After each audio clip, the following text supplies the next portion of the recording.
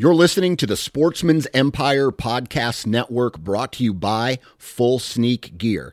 Check out their entire lineup at fullsneakgear.com. Also be sure to check out our entire stable of podcasts at sportsmansempire.com.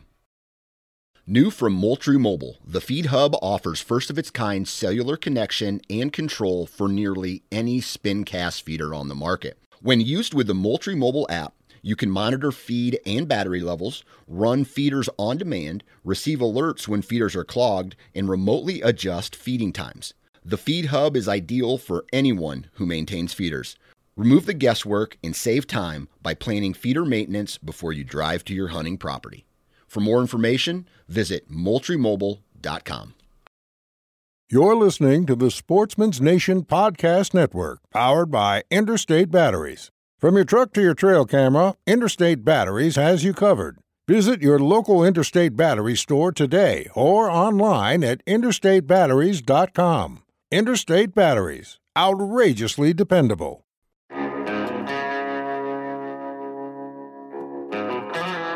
My name is Clay Newcomb, and I'm the host of the Bear Hunting Magazine podcast.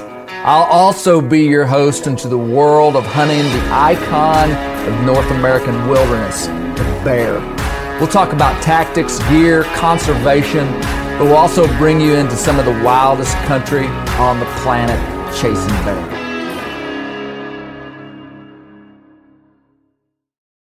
If I'm not back in 10 minutes, I want you to get in the driver's seat of this truck, and I want you to drive till this truck runs out of gas. And when the police come and pick you up, you tell them that your father and his mule are dead. Tell them who your mother is. This is a rough place. On March 15th, I had the opportunity to speak at a backcountry hunters and anglers storytelling event in Springfield, Missouri. This podcast is going to be the stories that I told at that event. The stories lasted about 45 minutes. I think that you're going to enjoy this podcast. You'll also be able to watch the actual live event on the Bear Hunting Magazine YouTube channel. You'll be able to go to our channel, and we're going to split the stories up in 4 different videos in the next 10 days or so that are going to come out, and they'll be titled as different stories. So you'll actually be able to watch this on the Bear Hunting Magazine YouTube channel. There's something really special about oral traditions where we get to tell stories. It's different than any other medium, and it's obviously the oldest medium for a human to relay a story. So much information is inside of the spoken word, and you're gonna enjoy this, so check it out. Also, guys, we want to let you know that we now have all of our podcasts, the Bear Hunting Magazine podcasts, on our website, bear-hunting.com. That's bear-hunting.com. So you can now go to our website and you'll see a description of all the podcasts. You'll see photographs from the podcast, and you can actually listen to the podcasts from our website. While you're there, you might as well pick up one of our awesome custom Bear Hunting Magazine t-shirts.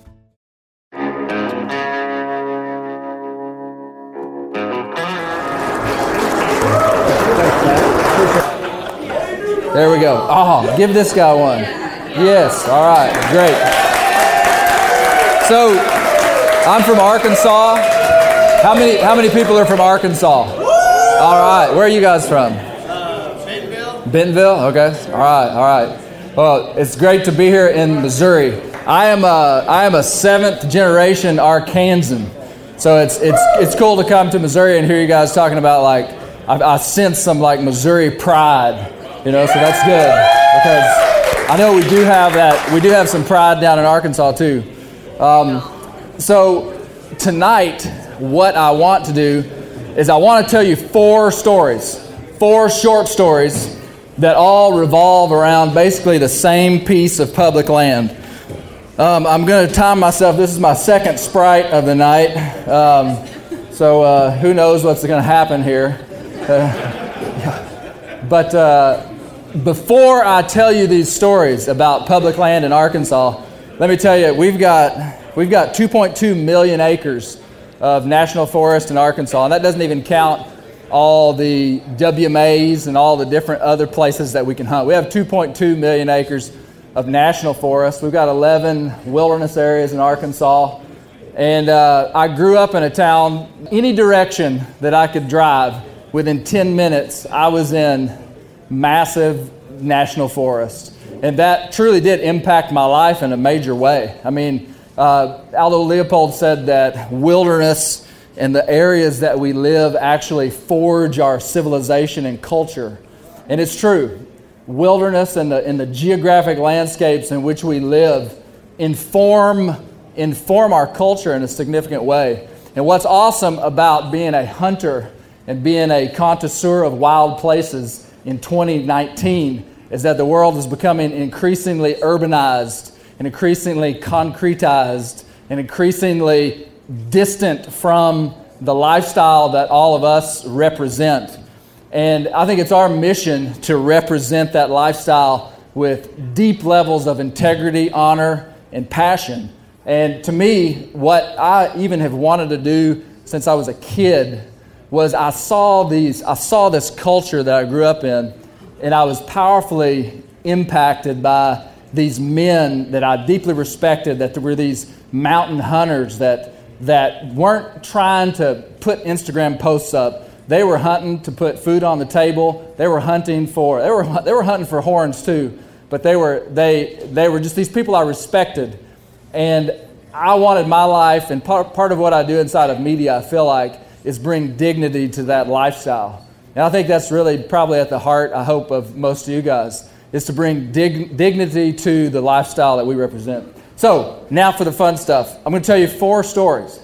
2 of them are funny. I'm going to need you to laugh, okay?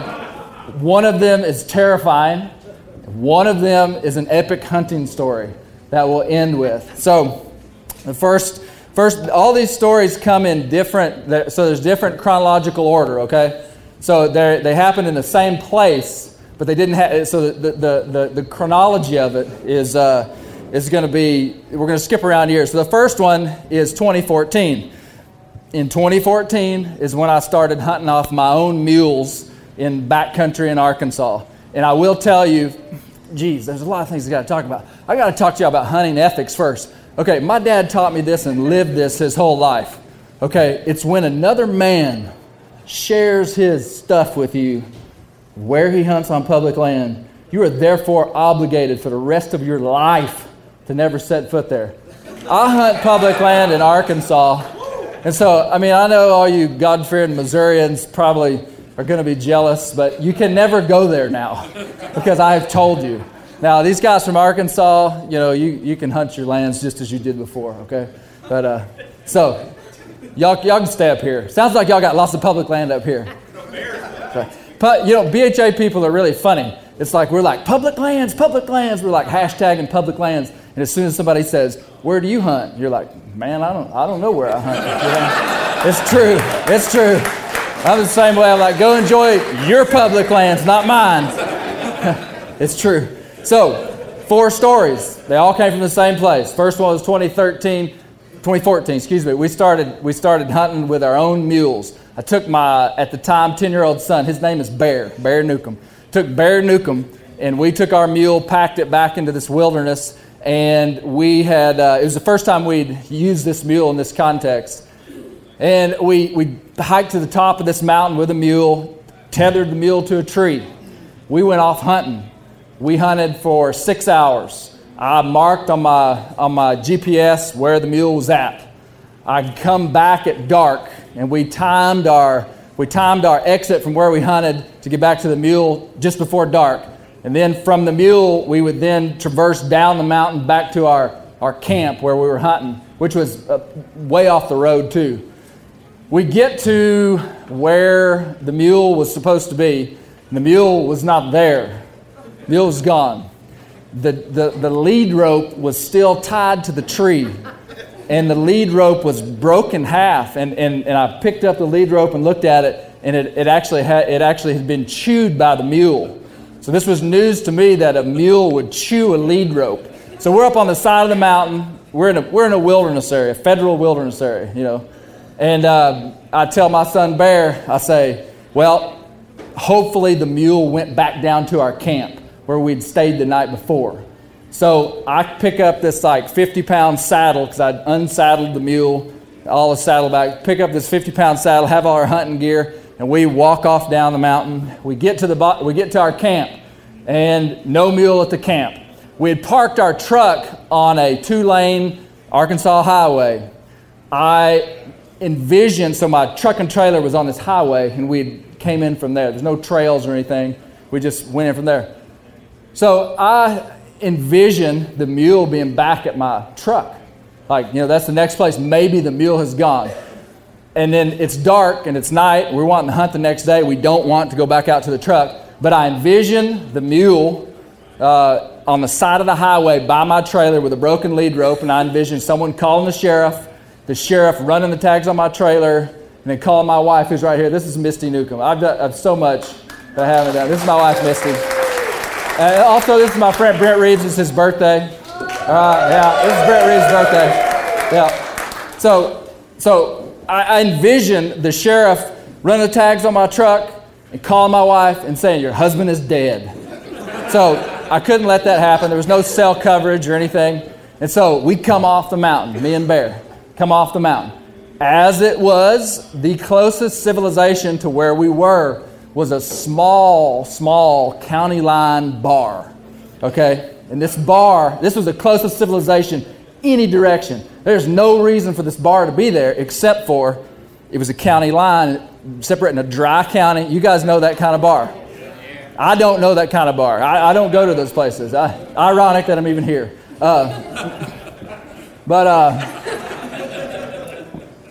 So the closest place was this bar.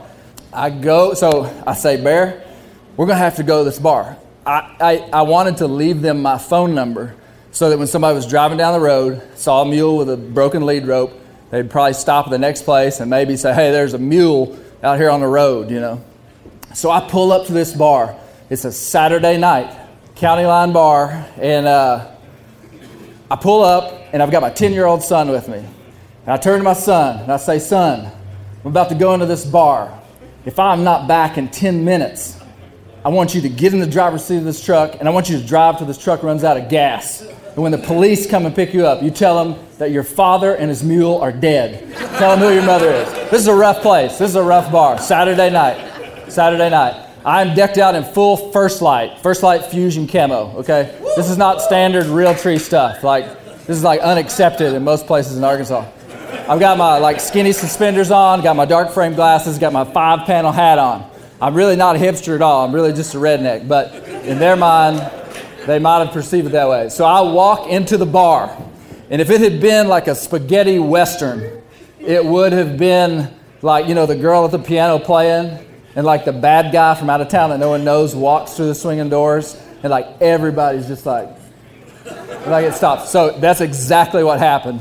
I walk into the bar, and there's it's small. I mean, it's like a 30 by 30 room, and everybody turns and looks at me, and I've also just come off the mountain carrying all this pack, so I'm sweaty and wet. I come to the bar, music's loud, everybody's looking at me. I wave to the bartender, and I say, "My name's Clay Newcomb, and I lost my mule on the mountain, and I want to leave my phone number here with you in case somebody drives by so they can, call me." And so I'm yelling because the music's loud, okay? And everybody in the bar looks down at me. The bartender can't hear me. He said, "What?" And so I yell it again. "My name's Clay Newcomb, and I lost my mule on the mountain." And by this time, everybody in the bar is really intent on what they're keyed in on what I'm doing. So I hear somebody from down here say, "Have you ever been up there before with that mule?" And I go, "No, it's our first time with the mule." Now, I knew the mountain very well. And the bar erupts into laughter. "You'll never get that mule back." That's what they said. So I agreed with them. I didn't know. Then I'm sitting at the bar, or not sitting, I'm just standing there, and a man stands up from down at the end of the bar. And you could tell he is glassy-eyed, a little wobbly. And he said, "What's your name?"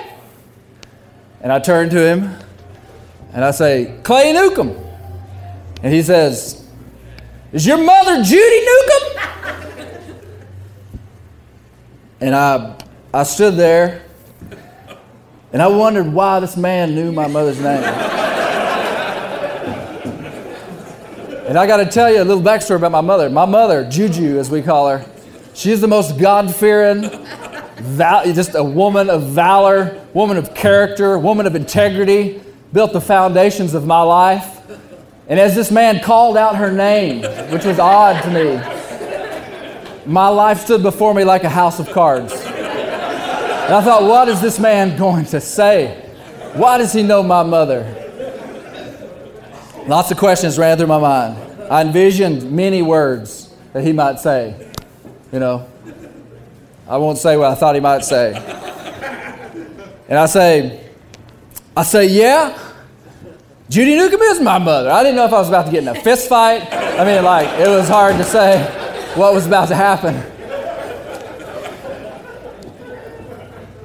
And in kind of a wobble, kind of like this, he goes, "She's my teacher." That's exactly what he said. He said, "She's my teacher." He didn't say, "She was my teacher." He said, "She's my teacher." And my mother has been a school teacher at the public schools down in that part of Arkansas for like 40 years. And this man had been taught by my mother when he was a first grader. And he was just like enamored with Miss Newcomb. And he was just like so tickled to meet her son in a bar on a Saturday night. So I left him my number. I walked back out. Bear is fine. He's in the truck. This all took place in under 10 minutes, so he was still there. And we walk out of there, and we come back the next day, and I took my other daughter with me, and we actually went up there, and the mule was at our camp. We saved our mule. End of story. Okay, that's story one. Went to a bar, and they knew my mother, my sweet mother. Okay, second story. Exact same ridge and finger of the exact same mountain.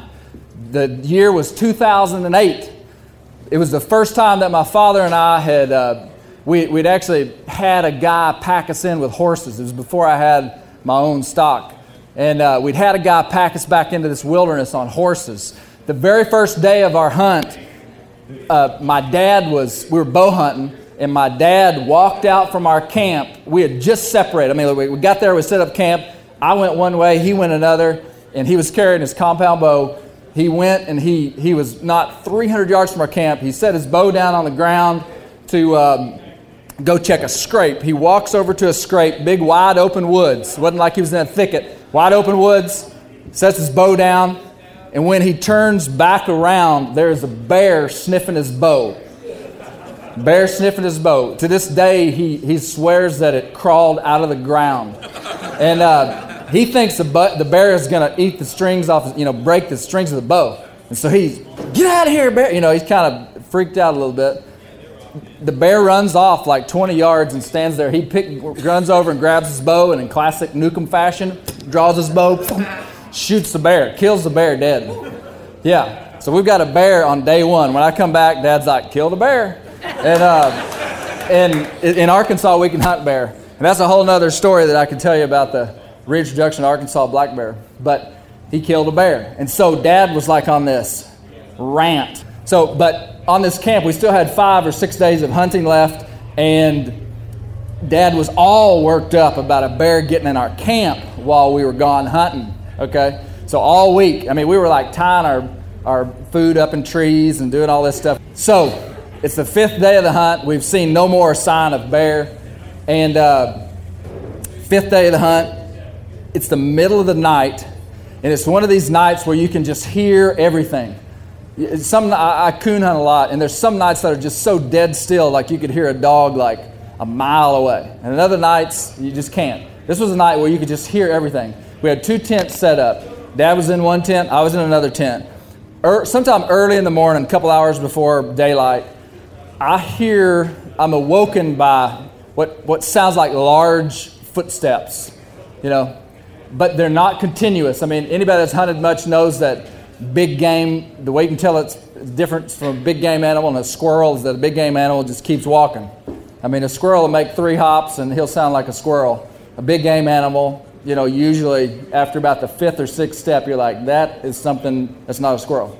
I knew it wasn't a squirrel, it was night. But I hear these steps, and they're loud, they're familiar, and they're way up on the mountain. And you'd hear like 3 steps, and then you'd be like, well, I guess it's nothing. And you'd start to fall asleep, and then you'd hear them again. And they were moving our direction just ever so slowly. And then the footsteps began to be accompanied by a noise that at the time I was not familiar with. And it sounded just like this. It was like,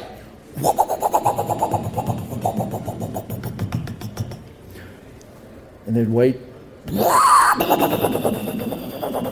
It kind of sounded like, if you've seen Crocodile Dundee, when he takes that boomerang and puts it on a rope, and he's like, whoa, whoa, whoa, whoa, whoa, whoa, whoa, whoa. That's probably more what it sounded like. I thought it was a bird at the time. I was like, that is a crazy bird. I don't know why that bird is here, but I've never heard it before. The footsteps continue, the noise continues, and finally, my dad, he calls me Clay Baby. He said, Clay Baby, this is like, we're supposed to be like dead asleep. He goes, Clay Baby, do you hear that? I'm laying on my back in the tent, he's in the tent over there. And I go, yeah. I said, I've been listening to it for the last hour. And he goes, it was like when he confirmed that he had heard it, and when I confirmed him that I had heard it, it was like a light switch went off in our heads. And Dad said it, he said it just like this. He said, Clay Baby, we're being stalked. He didn't say it like, we're being stalked, son. He said it like a Pentecostal preacher. He was like, we're being stalked. And immediately a massive rush of activity just happens in all of our tents. Like I'm scrambling for a flashlight, and Dad has, the next scene, we get out of the tent about the same time. And I see my father in his whitey tighties, a white t-shirt, and he has a .357 stainless steel Smith & Wesson 5.5-inch barrel Magnum in his hand. And I'm the light man, and I shine the light up into the woods. And what do we see but the fiery, devilish eyes of a Arkansas black bear? And this bear, if you've ever shined your lights on a bear at night, you can see nothing except eyes. That's all you see is eyes. And this bear is like just out of our camp, and he's been stalking us, And my dad is all worked up. And I see him, he's taking a bead, buddy. And he's like, I'm going to kill that sucker. He was as mad as the bear. And he is waving this gun. And I, even at the young man I was then, I knew that my father had so much integrity that if he killed this bear, that we would spend the next 2 days, first of all, getting the bear off the mountain, and then going to the Game and Fish and reporting ourselves. And they would put us in separate rooms, and they would say, what happened? And Dad would say, that bear was trying to kill us. And then I could not tell a lie, and I would be like, man, it was probably just curious. And so I began I feel like now looking back, sometimes there's those moments in your life like he talked about when you just realize like you're on a whole nother level. I was like an FBI hostage negotiator. And I think I was fully clothed. I don't really remember. And I was just like, Dad, don't do it. Don't do it. Put the gun down, Dad. Put the gun down. And I'm like, I don't want to touch him. You never touch somebody that's in a state like this. But I feel like I was crouched with a hand out, like ready to swat the gun if it like swung my way. And I'm just like, Dad, don't do it. It's not worth it, man. And he's just wanting to squeeze that trigger. And finally, after what seemed like an hour standoff, I see the gun go down. And I see him take a few steps back. And what does the bear do? The bear just disappears into the Arkansas night, and we go back to sleep. So that's the story on the same piece of public ground that we lost our mule. The night I had to talk my dad down and almost kill the bear. Okay, so that's that story. Okay, third story. We got to keep moving here. I know. So third story. This is a terrifying story. Those are the two funny stories. Okay, this is a terrifying story. So on this same mountain, same place, public lands have influenced my life in massive ways. We bear hunted just this last year on top of this said mountain. There was a piece of private ground that was landlocked by National Forest on 4 sides. No roads to it, Nothing. No, the only way to get to it was by roads to it. No way to get to it, but we had access to bait bears on it. So the only way to get bait back into this place, you couldn't take a four-wheeler, couldn't use a hand glider. If it's news to me, you can't use hand gliders in wilderness areas. It actually says that on the signs. Did anybody know that? Yeah. Put that on Instagram. Yeah, you can't use hand gliders in the wilderness areas. So we decided that this was going to be an epic place to hunt bear. And so I decided I was going to use my mules to pack in bear bait back on this mountain. It was an all-day event. To bait that site one time took me a full, hard day of driving 2.5 hours, loading the mules up, loading the bait up, and we walked up the mountain. We led the mules up the mountain, hour from the bottom of the mountain up to the top, off, back down, load the mules, big deal. My daughter River is tougher. I want to tell you this. She's 15 years old, and she is tougher probably than every man in here except for Brent Reeves. And y'all are supposed to laugh at that. I mean, guy saying his daughter's tough. River is really a hunter. She's not like the girl that I just recruit because it's cute to have your daughter hunt. Like River Newcomb is a hunter. And I wanted her to kill a bear on top of this mountain. And so I was like, if you're going to kill a bear, you're going to do the work with me. And so we're going to start baiting these bears. We take the mules up the top of the mountain. Remember, this is my terrifying story. We bait the bears. That day, that was the first day. Was that the first day we went up there? Okay, the second time we went up there, there was another thing that happened. We're coming, so we bait bears. We set up our cameras and everything. Again, we're on private land. We're coming off the mountain now on public land, and I told River that she could ride my mule named Izzy. And I had trained Izzy, and she's a young mule, but she's really good, always been really safe with me. And I put River on Izzy. And I said, why don't you ride down? Because we had one riding saddle and one sawbuck, like pack saddle. And so I couldn't ride. Only one person could ride. I let River ride. Why don't you ride Izzy down the mountain? So we take off down the mountain. And Izzy is kind of just hot to trot, literally, no pun intended. And she starts kind of trotting fast. And I see River kind of trying to get her to stop. And Izzy will stop and throw up her head. And I mean, just kind of typical like young mule stuff. I don't think much about it. We keep going down the mountain, and I mean, this mountain in many places, I mean, is like steep like a cow's face. It's just a rock pile. I mean, it's not like a rolling hill. This is like a rock pile. Anyway, at some point, Izzy and the River and Izzy are like probably 10 feet in front of me, and I see the mule start to trot. And as she's trotting, there's a limb about that big around that looks like it's going to hit River just like right in the chest. And the mule is now running, and I see River lean off the mule like this to try to not get clotheslined by the limb. And as she does this, the cue for that animal to move is to squeeze underneath it, not to kick really, but just to squeeze. River squeezes so she hangs on. And the mule, that's a cue for the mule to go. And so the mule just goes. I mean, just like turns into just like a straight gallop going down. I mean, it looked like Man from Snowy River stuff, And they're going downhill, and River is now off the side of the mule, and she's lost the reins. And all I hear is my daughter, who's very tough, also very sweet, and my daughter. I hear her screaming in terror, and I see her totally out of control, just blowing down the mountain on this mule. As out of control like a train wreck. I drop the lead rope on my mule and just run after her just as fast as I can run. And they keep going until I can't see them. And they're totally out of sight. And I'm just running. River. I'm trying to tell her what to do. And anyway, I break over kind of my line of sight. And I see the mule standing down there turning back, looking at me with no River on her.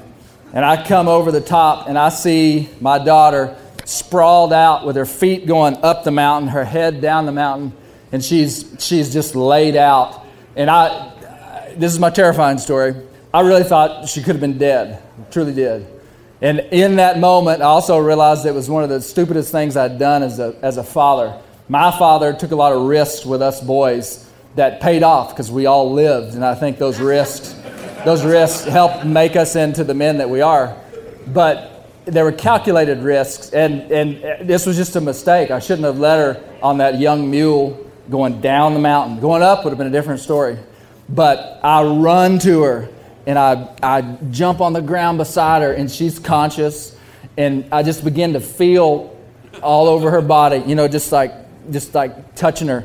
And I just think if she's busted or hurt, there will be a place where where she shows pain. And I feel all over her body, and finally reach back around her neck, and that's really where I'm worried the most, Reach back to her neck, and she seems to be okay. I run my hand back around the back of her head, and I pull my hand out. My hand is bloody, just covered in blood. And basically, she busted her skull. She didn't bust her skull. She had how many stitches in her head? 14 stitches. You could see her skull in the cut that was on the top of her head, and had a concussion. No broken bones, no broken neck, and there's no cell coverage back where we were at. And so we immediately, I'll tell you exactly what I did, is I prayed. I thank God that she was still alive. And we gathered ourselves up, and she hiked off the mountain. And it was a pivotal moment in her life, though, because it was. I always knew, and I won't go into the details of River's development process as a human, but she, in some ways, is too fearless, And so, as this event played out before me, I had been thinking that at some point in her life, she's going to really be scared of something. Because up until this point, she hadn't been. And I think this event did really put the fear of God in her. And it ended up being a moment that neither one of us will ever forget. We hiked off the mountain and went to the ER and, spent the whole day, and it was a big deal, and we're still paying for it. But it was a significant moment. And here's what I think, though, is that day, there were probably a lot of 15-year-old girls, like, playing on their phones or watching TV, or I don't know what they were doing. But my daughter and I were on public land in a wild place in Arkansas, having real-life experiences that had some real potential consequences. Later, the sad part of that story is later, River went back in there and hunted. 10 days later, she was on the mountain hunting. And we let a giant color-phased Arkansas black bear get away from us. That's another story. So that's my third terrifying story. Do y'all have time for one more? You have time for one more? Okay. So the fourth story goes back to 2013. Same exact mountain, same exact finger. The bear baiting actually took place like 3 miles away, but on the same mountain. This story takes place on the same finger that we lost the mule, the same finger that my dad, I had to talk him down from the bear. It was 2013, and I had just acquired Bear Hunting Magazine. So what I do for a living is I publish Bear Hunting Magazine. Bear Hunting Magazine has been in print for 20 years. I've had the business for the last 6 years, okay? It was a major thing for me to acquire this business. It was not without massive risk. It was like jumping into a fire and just see if you can survive it, and if it worked, then you're in good shape. I acquired the magazine in July of 2013. I felt like that I got into it, and I realized that I really didn't have enough money to do. Small business takes a lot of money, even if you're passionate about something. It's like I calculated I needed this much to get this thing running. It took more. I was frustrated. I didn't know if it was going to work, and I actually felt like what it felt like to me was that I had taken the hand off, and I was just about to fumble the ball. So that was what was going on inside of me as a business owner, which is a big part of my life. Prior to this, I had made a goal that I wanted to kill a black bear in the national forest without bait. I love hunting over bait and always will. But to me, like the sheep hunt of the South is to kill a bear in national forests, just kill one, just one-on-one, hunting them like deer. And so I'd made that my goal. And I can tell you there are very few people in Arkansas that consistently do that.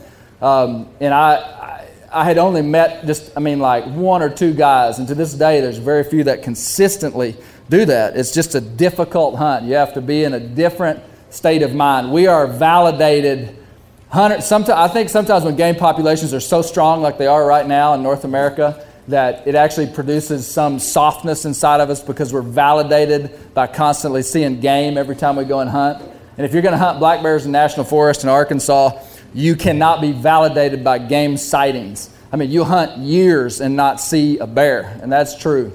And I had actually hunted a couple of years and had not even seen a bear in some of the best bear country in Arkansas.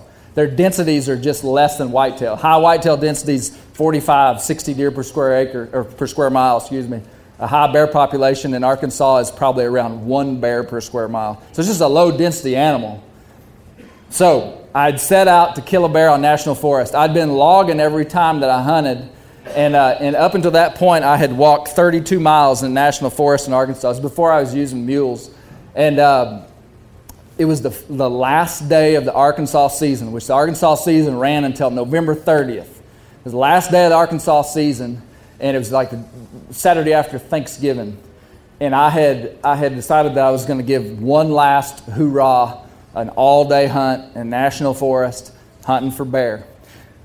I decided to go back to this particular spot, which at the time I hadn't been to in several years. Now, I had this, long-standing history of hunting here, but it had actually been a couple of years since I'd been up in this particular spot. But the night before, I was just like, man, I'm going to go back up there. So that morning, I started off with the truck at daylight, and I like to do what I just call slip hunt, which is just get the wind right and just move. I mean, when you're hunting bear, you just got to cover a ton of ground till you find one. Then once you find one, then you hunt him like a deer, basically. And so I had walked 32 miles cumulatively over the course of the last, say, 2 weeks, and had not seen, well, I had seen one. I saw a sow and a cub like 3 days before at a different spot, which was a massive win. I get out of the truck, cross the creek, starts to get daylight, walk up the hill, I start seeing white oak acorns. Start seeing a lot of white oak acorns, which is not something that I had seen before in all my journeying. And so I was like, this is a good sign. I immediately bumped a flock of gobblers. I see, I hear, look up, and there's turkeys. I'm like, oh, okay, cool, turkeys. I see these turkeys go up the ridge. I kind of move in. I'm going the direction they're going, so I kind of go up by them, and I bump a deer, I bump a fawn and a doe, and they run right across in front of me. And I'm like, man, this is pretty good. There's some game on this finger. And that's another key that I found is in the late winter, especially in the big hardwoods of Arkansas, the game is pretty concentrated where there's food source. And so I was like, man, deer and turkey, that's cool. I'm after a bear. I didn't take another step after seeing that deer run out across from me. And man, you just don't see deer in the big woods of the Ouachita National Forest that much. You just don't see them that much. So I hadn't walked very far, and I saw a big, fresh pile of bear scat. I mean, fresh. And I was like, bam, there is a bear on this ridge. There's game on this ridge. And I didn't plan to go back to the truck until dark. So I just said, no, I was going to walk, though. Planned to walk all day. So I dressed real light. It was cold, November 30th. But I dressed light, didn't plan to hunt, didn't plan to sit still. So I walk on. Well, I knew there was a little saddle right up above where the spare scat was, and it's the final day of the season. I couldn't come back tomorrow. And I just said, man, I'm going to sit in that saddle all day long. Just going to sit there. And so I get up in this saddle, and I sit there, and the wind is swirling. The wind is hitting me in every direction. And I'm thinking, man, that bear has probably already smelled me, and he's probably already in the other county. And I sit there for 2 hours, and I just get bone-chilling cold because I didn't dress for sitting. And about the time I got so cold I couldn't stand it, the wind shifted solid from the west. And when you're hunting like that, you're just constantly in tune with the wind, constantly. And I noticed for about 15 minutes the wind was hitting me right in the side of the face. And so I thought, man, I'm just going to get up and just walk into the wind right off the side of this ridge and just basically just see what I can see. It was firearm season, okay, but I was actually carrying a muzzleloader. At the time, I didn't even have a deer rifle. We grew up bow hunting and little muzzleload hunting, so I had a muzzleloader.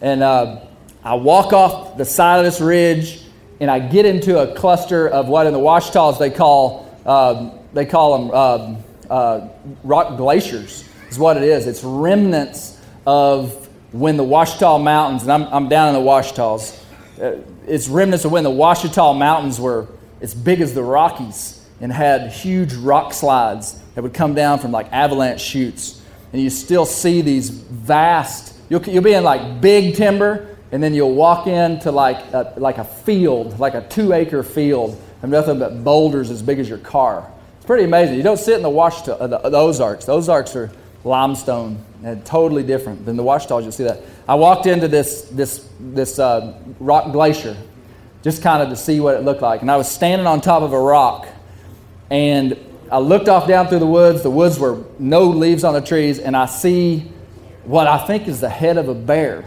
You hunters know what I'm talking about. You just see a flash of movement, and you're just kind of like, what was that? I see what looked like 2 big ears stand up like this and then go back down.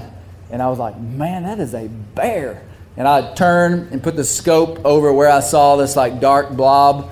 And I zoomed the scope in, and man, there is a bear laying on a rock about 60 yards from me. And as soon as I get the scope on him, I see him roll over. He's laying on his side, and I see him roll over. I see his feet go up in there like this and turn over. The wind still hit me right in the face. It's too far for a shot. There's twigs and limbs and everything. So I start to just walk towards this bear, and I'm in a boulder field. There's some trees growing up in this one. This one wasn't a real big one. And I just start taking steps, walking on rocks. I mean, just in the wide open, pure sight. I mean, just clear sight of this bear. But he's asleep, or at least he's laying down. And every time I take a step, I put the scope up and like, do I have a shot? Do I have a shot? Can I see the vitals of this animal? Can I tell what it is? And anyway, I just keep creeping. Every time I'm thinking, man, I don't want to get any closer. Because all this bear would have to do was just throw his head up and look, and see me, and he'd be gone, and it'd be a running shot or bad deal. So I just keep creeping. And every time I can't get a shot. Finally, I'm within 20 yards of this bear. The wind is hitting me straight in the face. And, I mean, there's not a twig between us now. I mean, he's like, from here to a little further than the cooler there. And I just sit down, and I can see the top of this bear's head. He's laying on a big flat rock, and he's got his head laid over the top of that rock. Are y'all okay with an epic hunting story that has a kill in it? Are we okay with that? Yeah. Okay. This bear was laying, and he had his head laid over this rock. And now I'm 20 yards from this bear, and I believe that it is a 200-pound black bear. That is what I knew that this was, a 200-pound black-colored bear. I don't know if y'all know this, but we have color-faced bears in Arkansas. So they say upwards of 20% of our bears are not black, but they're cinnamon-colored and can even be lighter than that, chocolate-colored. And I perceived this to be a 200-pound black bear, and I did not care what it was. I was after the sheep of the Ouachita Mountains, which was a spot and stalk black bear. And I didn't care really how big it was. It was just a legal animal. And so I crouched down, and I'm waiting, and I'm like, should I whistle at this bear? And this is where most hunters mess up stuff, is that, you either take a chance and move too quick, or you're not patient enough, and we all make mistakes. But so I didn't know if I should whistle at this bear and get him to stand up, or if I should just wait for him to stand up on his own, or what I should do. But I knew the wind wasn't going to stay steady forever, but it had stayed steady this entire time, hit me right in the face. Anyway, I finally look at this bear's head, and I'm like, man, I can drive tacks with this muzzleloader. And basically, I just put the crosshairs right on top of his head, squeezed the trigger, and the bear never flinched. I walked over to the bear, so I shot the bear. Okay, are we cool with that? Yeah. Okay, yeah. Bear down. Shot the bear, walked up to the bear, and I believe it's a 200-pound black bear. I get up to it, and it is what we estimated to be a 500-pound color phase Arkansas male black bear. It was a giant. It was absolute giant. I'd killed a bear in Canada a month before that weighed 435 pounds on a scale. And when I walked up to that bear, my initial response was, that bear weighs 100 more pounds than the bear I killed last month that I weighed.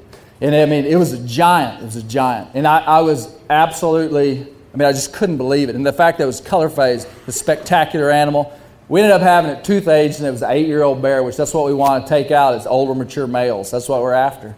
And it was incredible.